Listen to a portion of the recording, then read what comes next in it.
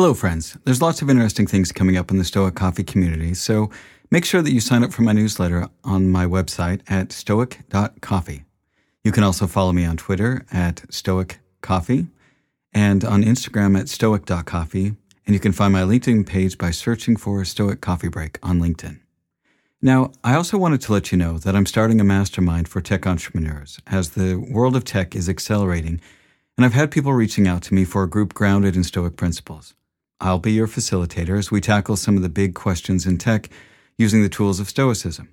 I have a few spots left for senior tech entrepreneurs and decision makers to join me for a 1-hour bi-weekly session. I'll be interviewing candidates to form a tight group for the first cohort of 5 people, plus myself. Now, if you're interested in joining this, please reach out to me at masterminds@stoic.coffee. Now, again, that's masterminds@stoic.coffee. Thanks again, and thank you so much for listening to the podcast, and I appreciate your support.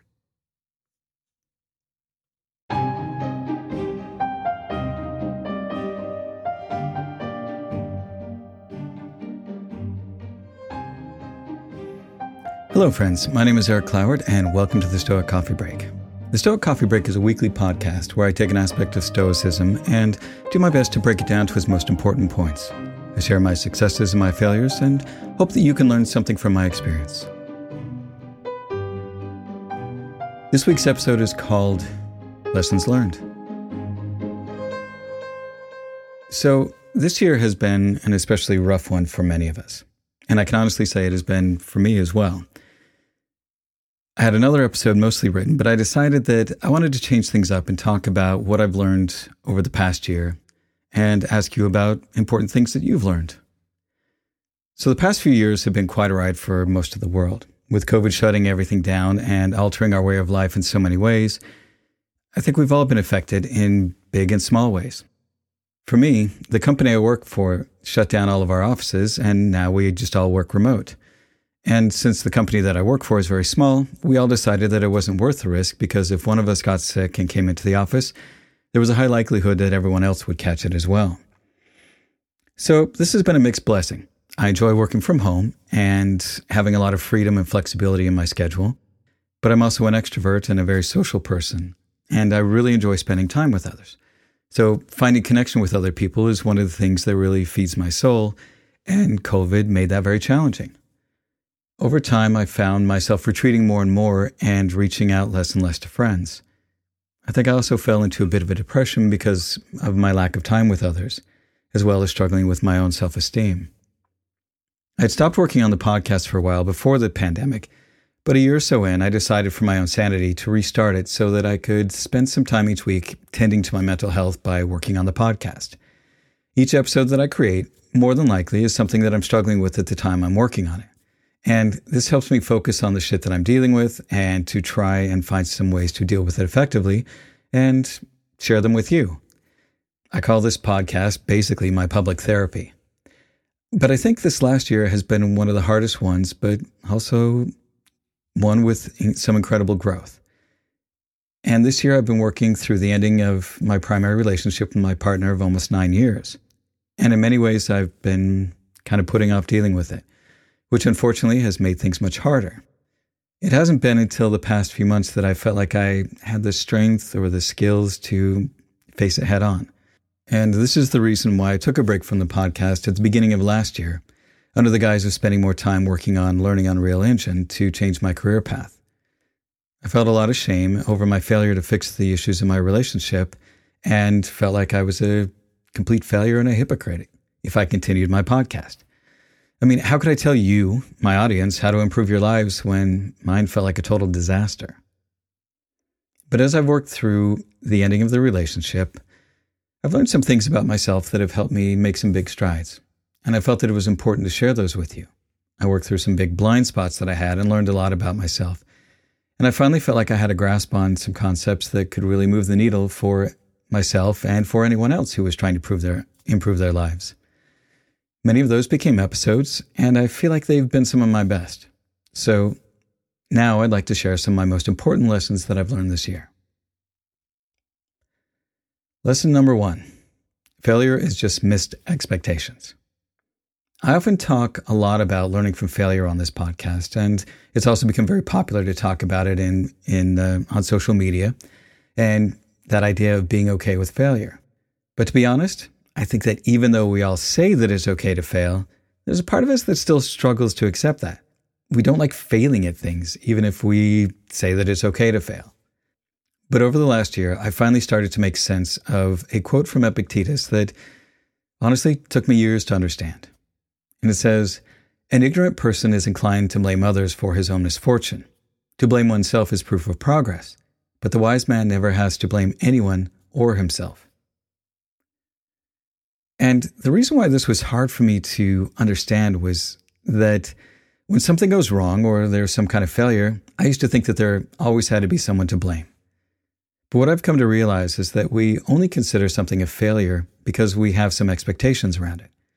When we just accept that something happened the way that it did because that's how all the circumstances and variables lined up, then there really is no one to blame. We can simply look at something dispassionately as cause and effect and release any expectations about what we think should happen.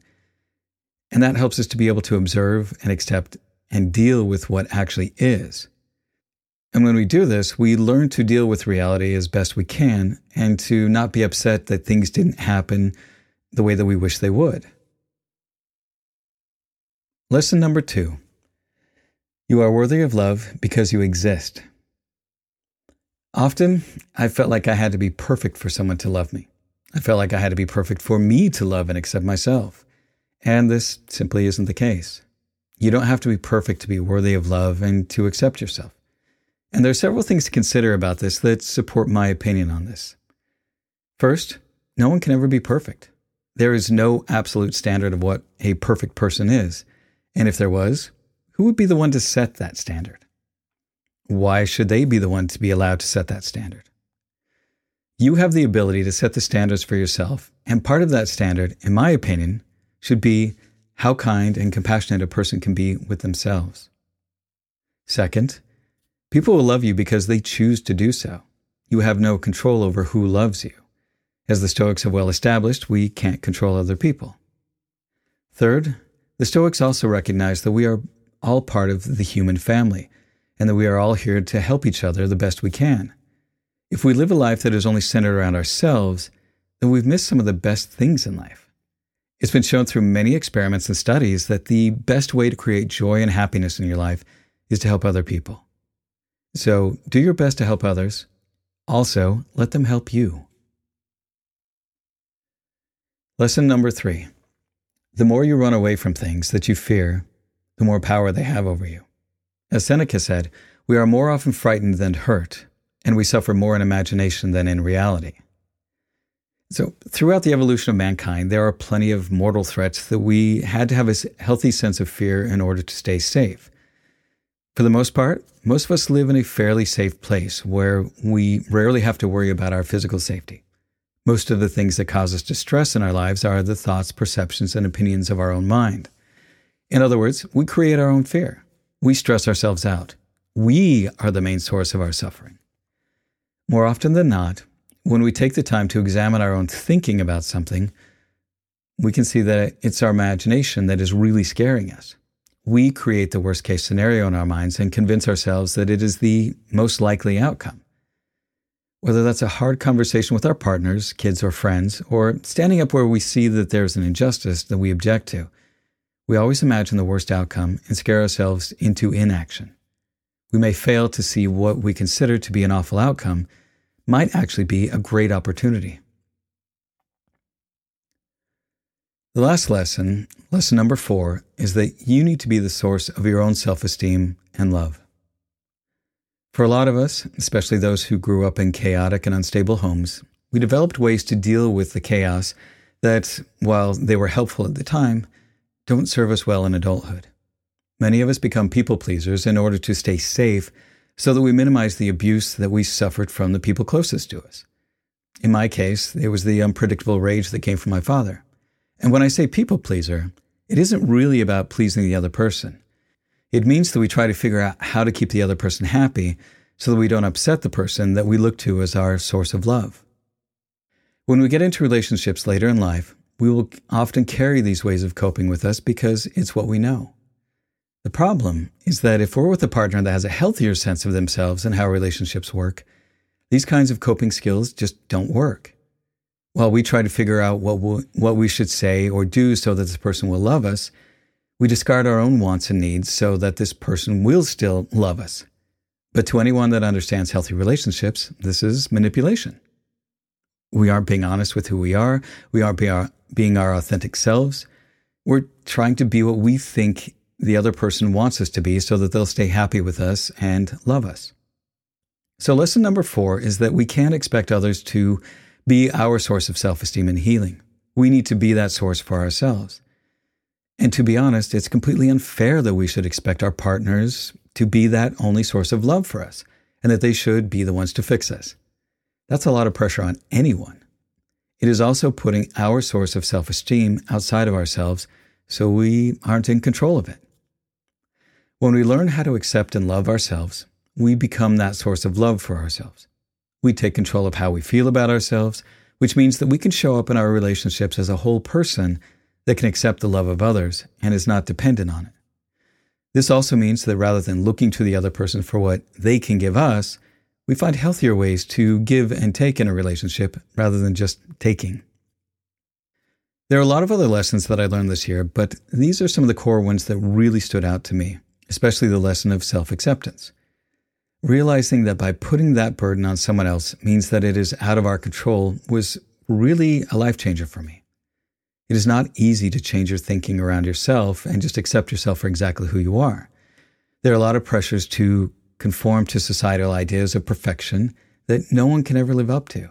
So there's a lot of power in just accepting yourself for exactly who you are and extending that acceptance to others. So as I bring this to a close, I want you to think about what lessons you've learned this year. What has helped you move the needle for you?